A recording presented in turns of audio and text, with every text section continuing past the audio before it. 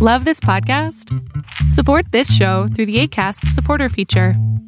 It's up to you how much you give, and there's no regular commitment. Just click the link in the show description to support now.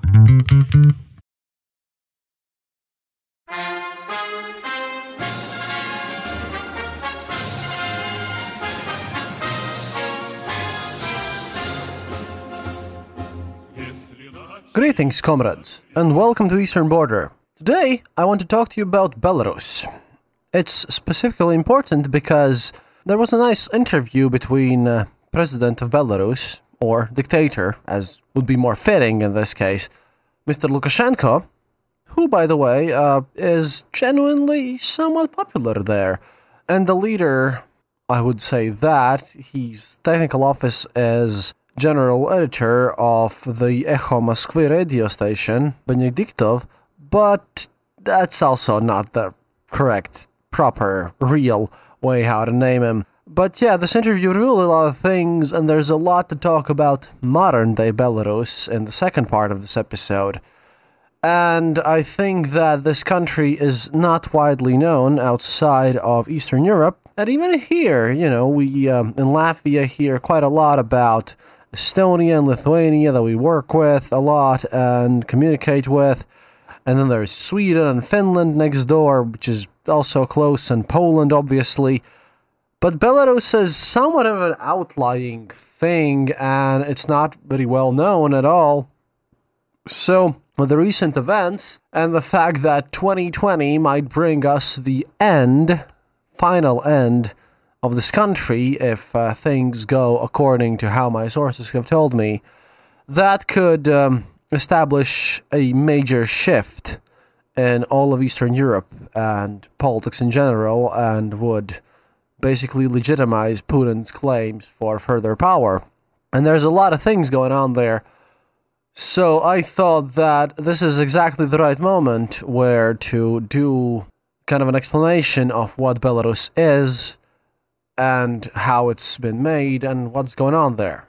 Well, first I want to give you a short history of the country, because this area of Belarus today, which is sandwiched in between Latvia, Lithuania, Russia, Poland, and Ukraine, and it's, you would think most people that I've asked about on the internet about this, where they think Belarus is there, we have issues in Latvia where people think that we're, Russians, but Belarus is even more complicated, because this area was one of the earliest to be inhabited by the Slavic people, you see, and Belarus as a nationality, as people, they're way closer to earlier Slavs than even, what we now know today as Russia. Belarus is an older country with more historic legitimacy to be the original birthplace of the Slavic nations at all, and has a larger claim, because the Belarusian people of Belarus, there's a difference here as well, because, they have their own language, which is quite different from Russian, actually. Kind of like on the level of Ukrainian. See, the thing is that Belarus is older than Russia by a long shot, and has a kind of a deeper history, and now it's threatened. But yeah, this area was one of the earliest to be inhabited by the Slavs, who settled there between the 6th and 8th century current era. The early Slavic tribes, the Dregovici, Radimici, Krivici, from which, by the way, the name for Russians and Latvian, Krievi, comes from. It's the Krivich tribe of the Slavic peoples that we name Russia after. And there's a fourth tribe that lived in Belarus, Drevlyane. Yeah, these guys had formed local principalities, such as those as Pinsk or Turav or Polotsk or Slutsk and Minsk by the 8th to 9th century. And this is also the case where we learn a lot about the Baltic tribes as well, because 8th and 9th centuries is where the Viking era starts, and where our little tribal peoples come onto the global map. We're kind of discovered by the rest of Europe at this point.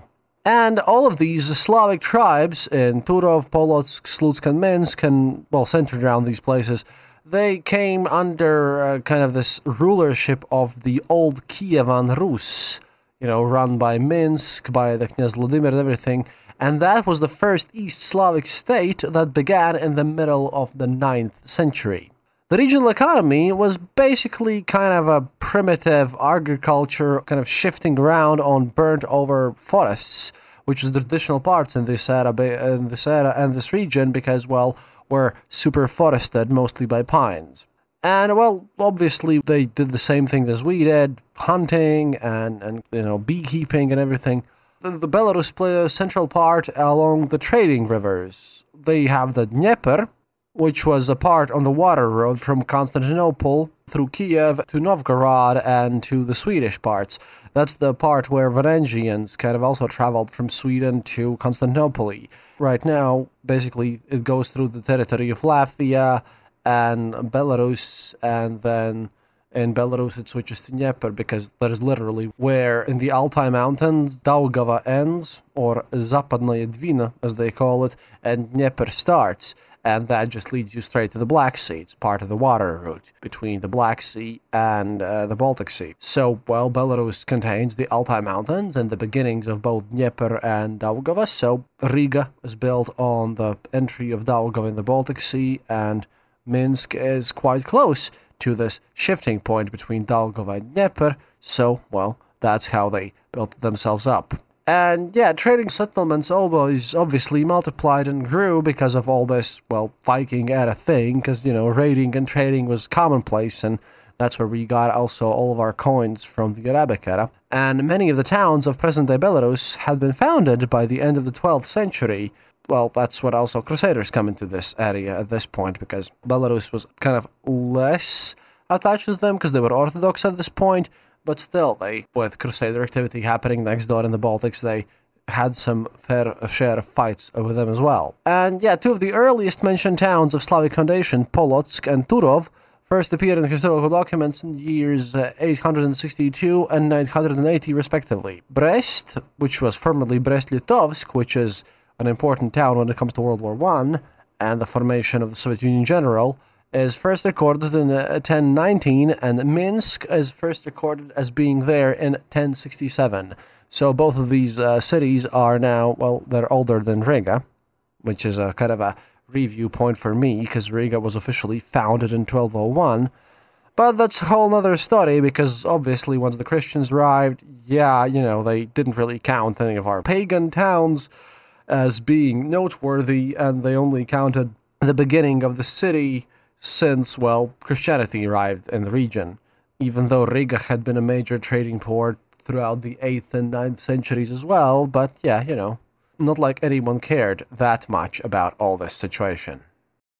Now, moving on forward between all these Slavic tribes there, second part happens when the Mongols arrive.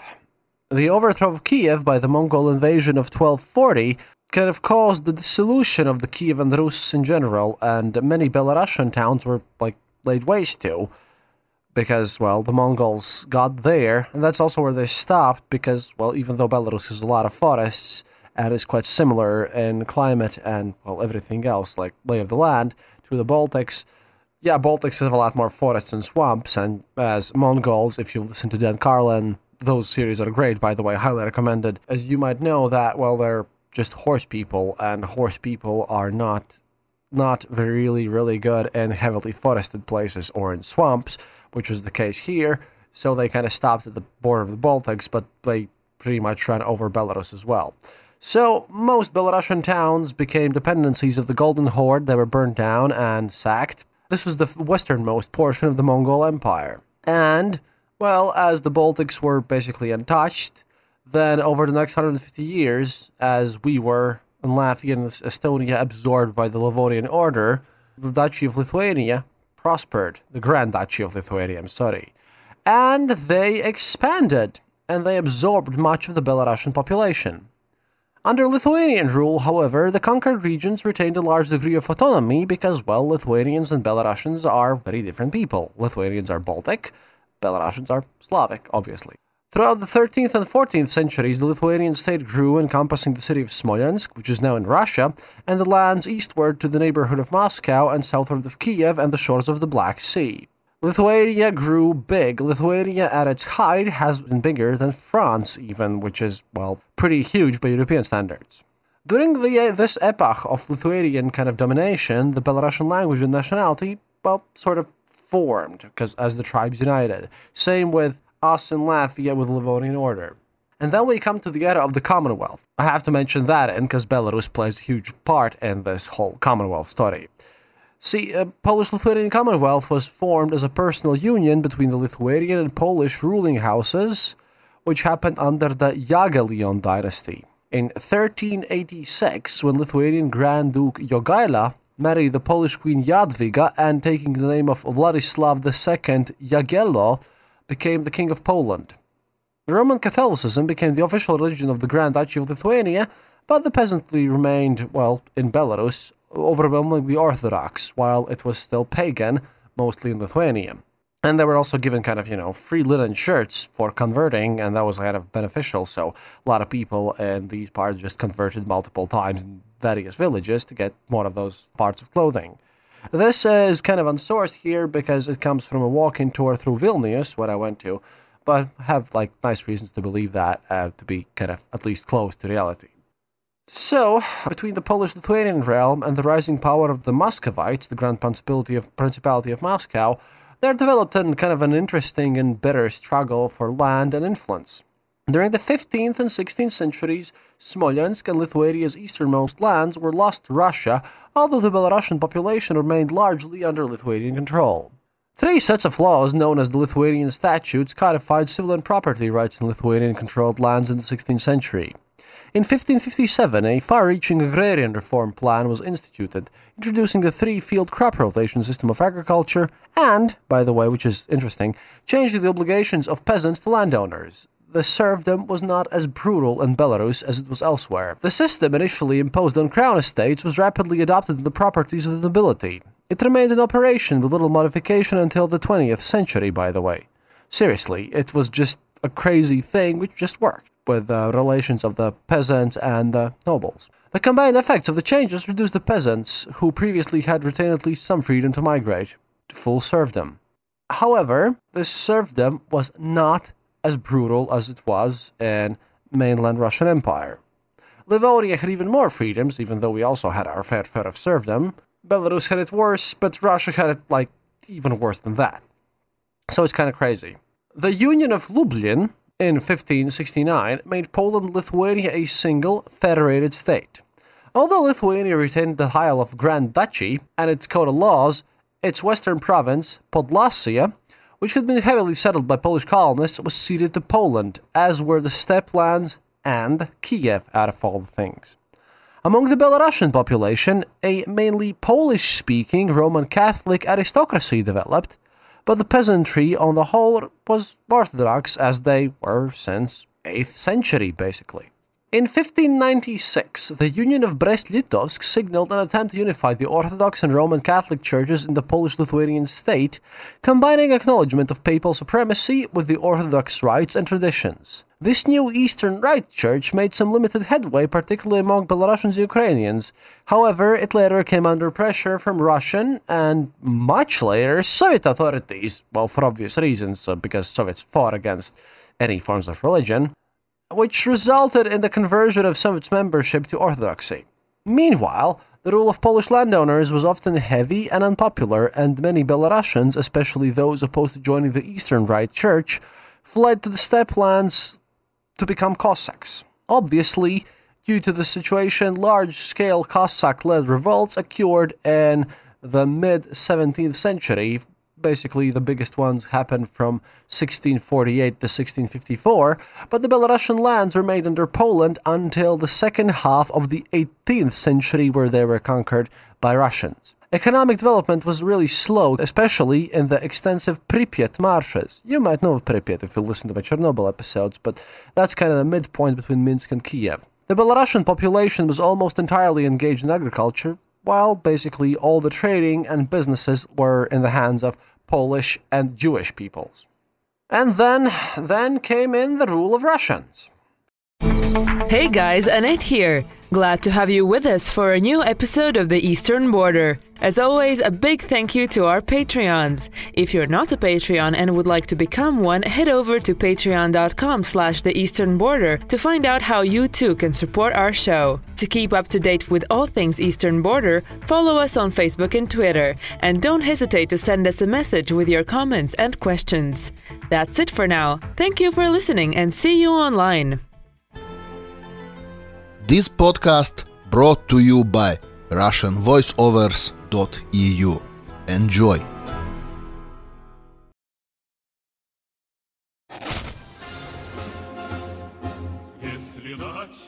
So, carrying on. At some point, in 1772, the first partition of Poland happened, where Catherine II of Russia acquired the eastern portion of present-day Belarus, including the towns of Vitebsk, Malinov, and Homel.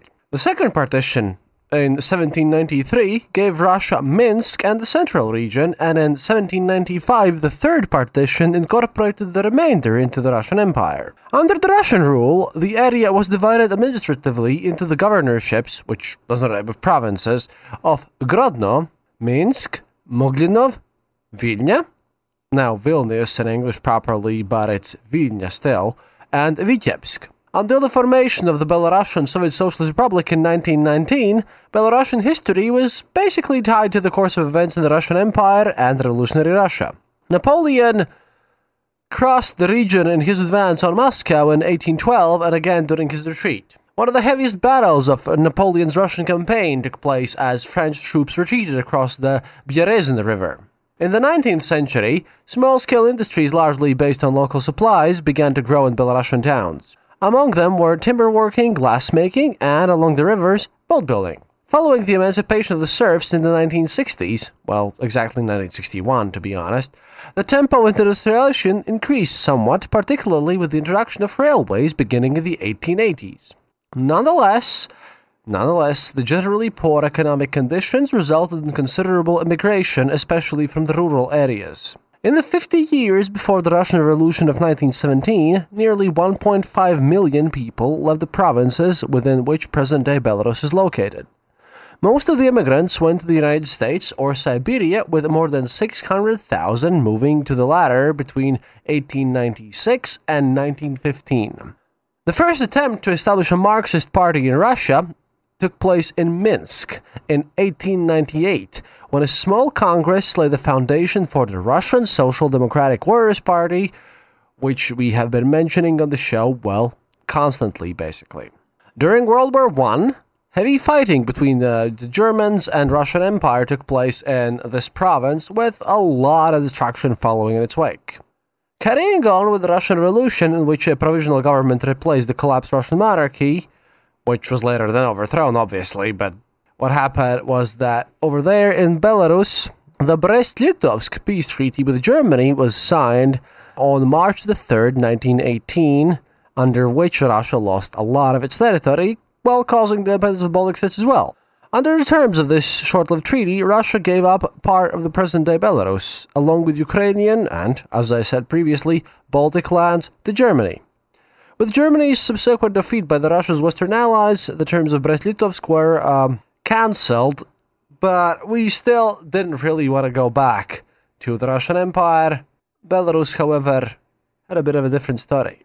See, Belarusian nationalist and revolutionary stirrings had been, observed at least since the Russian Revolution of 1905, when peasants joined the uprising against the monarchy. The creation of a Belarusian state proceeded with fits and starts between the turmoil of World War I and the Russian Civil War, which basically succeeded the Revolution of 1917. In 1918, while most of the region was occupied by the German army, an independent Belarusian Democratic Republic was declared. With the withdrawal of German troops after the war, the Bolsheviks announced the formation of the Belarusian Soviet Socialist Republic on January 1st, 1919. The republic's territorial integrity was quickly breached. Beginning in April that year, troops of newly reconstituted Poland advanced eastward to the Brezhenia River, only to be thrown back again in 1920. Hostilities between Russia and Poland ended with the treaty in March 18, 1921, signed in Riga, known as the Treaty of Riga. I'm really happy that our diplomats figured that one out, which divided the area of Belarus between Poland and Soviet Russia along the lines of the first partition of Poland. The Belarusian SSR was one of the 4 founding republics of the Union of Soviet Socialist Republics, established on December 30th, 1922. The Belarusian SSR grew to the east in 1924 when Soviet authorities transferred the regions of Polotsk, Vitebsk, and Orsha and Mogilov, which had large Belarusian populations, from the Russian Soviet Federated Socialist Republic to the Belarusian one. Gomel and Rekhica followed in 1926. Beginning under the regime of Uncle Joe, Joseph Stalin to those who are new listeners, nationalism was heavily discouraged in the Soviet Union, and the Belarusian SSR, like the other republics, was closely controlled. With the commencement of the first 5-year plan in 1928, new industries were established in Minsk and other leading towns. In the 1930s, purges took the lives of a lot of dissidents, intellectuals, and others, well, basically everyone in Belarusian SSR.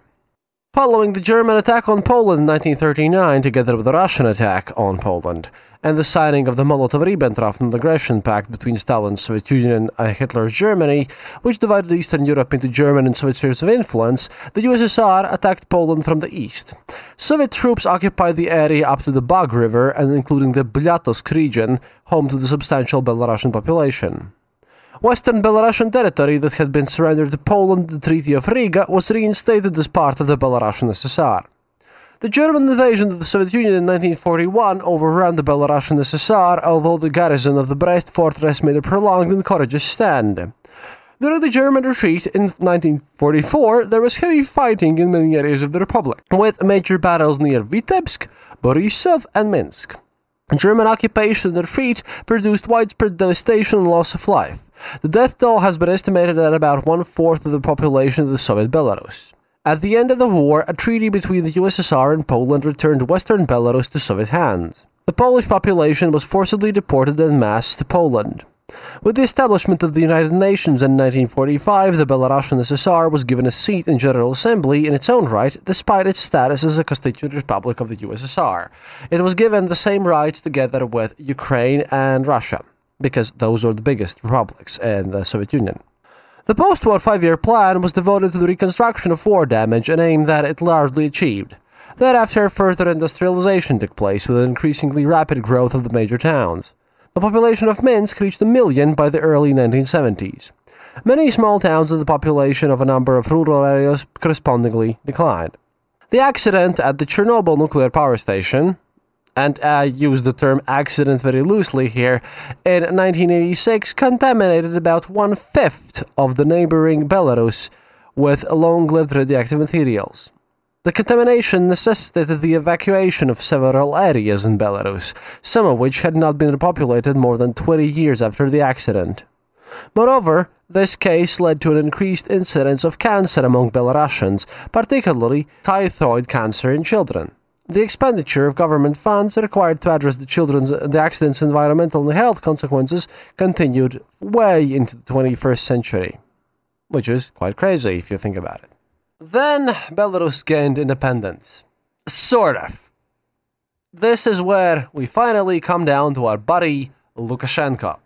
So, following Soviet leaders Gorbachev's old friend Gorby, start of perestroika in middle 1980s, the Belarusian SSR acted somewhat less actively than other Soviet republics to break away from the Soviet Union, although there was a steady growth of kind of separatist feelings there. Amid the crisis of central authority in the USSR in the early 1990s, I'm talking about the August Putsch here, the Belarusian SSR declared sovereignty in July 27, 1990, and independence on August 25th, in 1981, which is just 3 days after the August Putsch. With the collapse of the Communist Party rule and the dissolution of the Soviet Union in the wake of the failed coup against Gorbachev, the Belarusian SSR changed its name to the Republic of Belarus and joined the Commonwealth of Independent States, a free association of sovereign states that were formerly part of the Soviet Union, which we markedly did not in Latvia. Legislative elections in Belarus in 1990 resulted in the communist-dominated Supreme Soviet that delayed the implementation of market economy and kind of waited for about 3 years just struggling around there to adopt a new constitution in March 1994. That document created the office of president, to which the very much so pro-Russian Alexander Lukashenko was elected in July 1984, notably him being the only deputy of the Higher Council of Belarus that voted against independence in the Soviet era. Legislative elections followed in 1985, but owing to the strictures of the Belarusian electoral system, to be seated rounds of voting were required before a quorum was reached in December 1985, and even then, more than 60 seats remained vacant. Many members of the legislature were independents. At this point, largest voting bloc was not a political party per se, but a group that supported Lukashenko, who increasingly sought to dominate the Supreme Soviet. In the referendum in November 1986, the legitimacy of which was extremely disputed everywhere, Lukashenko won approval of a constitutional change, a referendum initiated by the opposition, by the way, that granted him near absolute power and extended his 5-year term. The parliamentary opposition sought to impeach Lukashenko and to eliminate the office of the president, but the opposition's efforts were countered by Lukashenko's signing of the revised constitution, which closed the Supreme Soviet and created a new legislative body, from which the opposition was excluded with greatly reduced powers. In contrast to much of the Central and Eastern Europe at the time, Lukashenko set Belarus on a course of isolation from the West, maintaining the economics of market socialism, and yet even today, Belarus is the only country of Europe that still has both the KGB and Kolkhoz. They haven't even changed the names, and the Lenin statues haven't even been removed. Support for the government's efforts to establish close ties with Russia was widespread, but not without opposition. In 1997 to 1999, Belarus entered the Union State, a political and economic union with Russia that had initially been negotiated with Russian President Boris Yeltsin.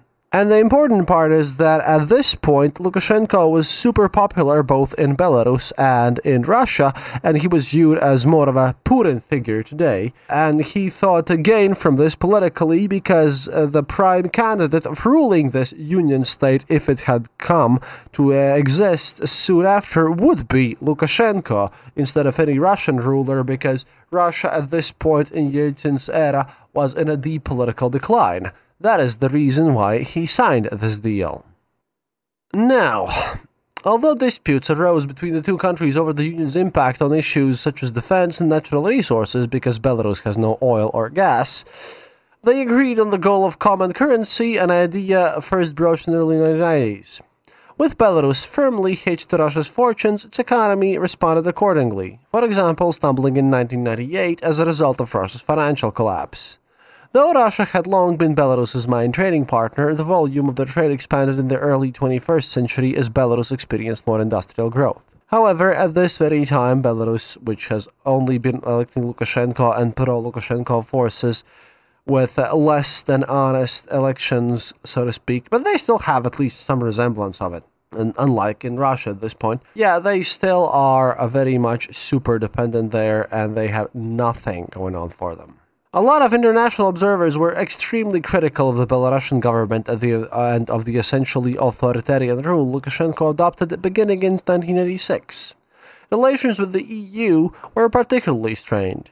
Widely considered the most repressive regime in Europe, at the time, in 1986 that is, which is an important case here, Belarus staged undemocratic elections, suppressed political opposition, and silenced the press completely.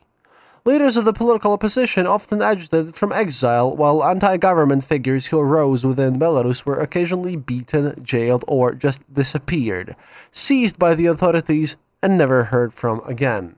The 2001 presidential elections were not recognized as free and fair by Western observers, and in October 2004, Lukashenko sponsored another successful referendum that allowed the president to serve for more than 2 terms. In 2006, the United Democratic Forces, a group of opposition parties and non-governmental associations, backed pro-democracy candidate Alexander Milinkevich in the presidential race, but Lukashenko was re-elected with nearly 83% of the vote according to the official count.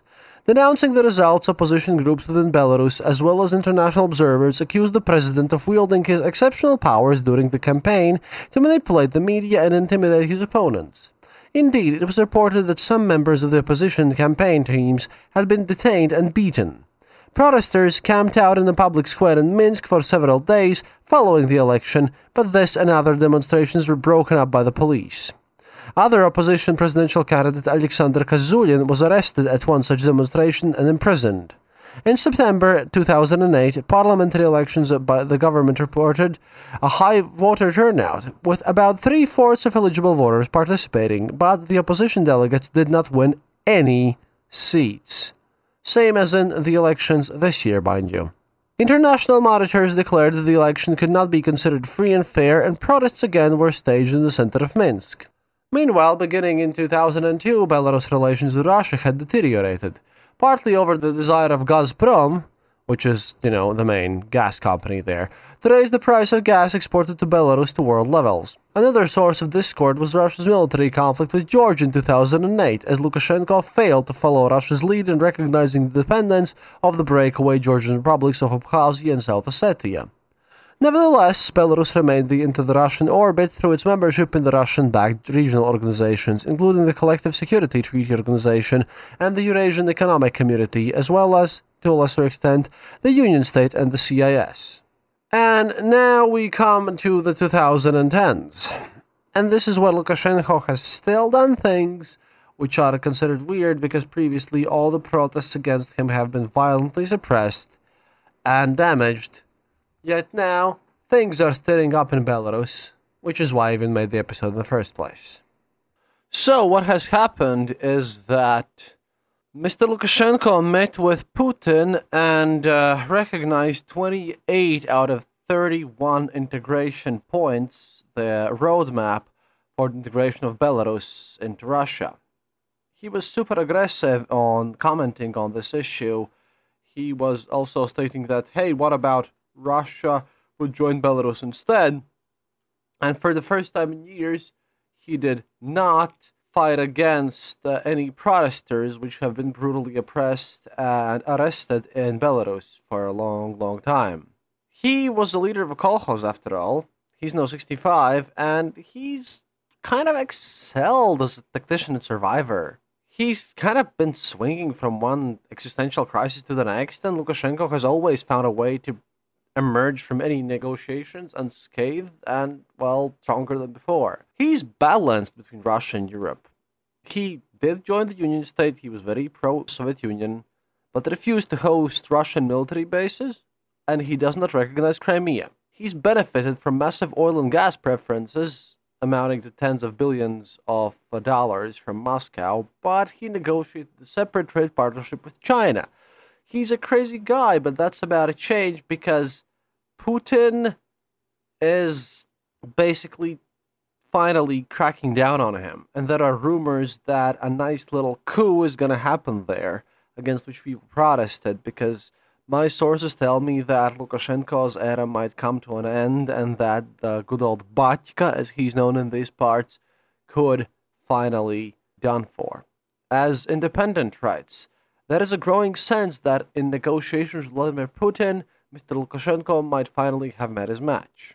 They had a news conference, a separate one for Lukashenko and separate one for Putin, and Putin in his one seemed to issue an ultimatum. Belarus would get no gas discounts while union building was incomplete. But in the same time, Lukashenko from Belarus stated that they have a massive trade deficit like United States and China, and he's been balancing all this out, but you can see from the actions of Lukashenko, the president of Belarus, how he's been trying to struggle through all the situation, how he's in panic right now, and how he's becoming even more paranoid. Lukashenko is in a way worse situation than Russia because he's running a regime which is at least as much, if not even more, dictatorial than Putin's one, yet he lacks a lot of the power and many of the resources available to Mr. Putin, so not like he has that many choices available to him. Therefore, he has to basically figure out how to collaborate and how to figure things out on his own and how to work in between the lines with Putin and with all of his buddies, you see. So Lukashenko has been basically manipulating what he could and what he couldn't, and he has been trying his best on working out how to do all the balancing acts, but he's right now, according to my own sources, totally afraid of the KGB. He's afraid of what's going to happen to him. And the Belarusian people, well, they have noticed, and there have been protests. An opposition leader recently reported that an attempted poisoning had happened. An opposition leader in Belarus, and he told journalists that he experienced a sudden and severe allergic reaction which caused his throat to swell and restrict his breathing. And that was a strange kind of experience and everything, because opposition protesters have been arrested for so many times in Belarus, and right now there have been more active protests happening, but there's a real chance that Belarus will not survive through 2020. I'm gonna talk about this in my recap of the year episode later on, but it's getting kind of crazy. For example, last week, Yuri Goravsky, a former Belarus Special Forces officer, went public with sensational claims that he took part in special operations to assassinate Lukashenko's rivals 2 decades ago, which is kind of crazy. And Statkevich said the revelations came as no surprise to opposition leaders like himself. Goravsky was undoubtedly, according to Statkevich, telling the truth, he said, but the reports which came on the eve of all these talks seemed designed to deliberately weaken the Belarus president's negotiating position. So these reveals might as well have come from Putin himself, who finally allowed to speak.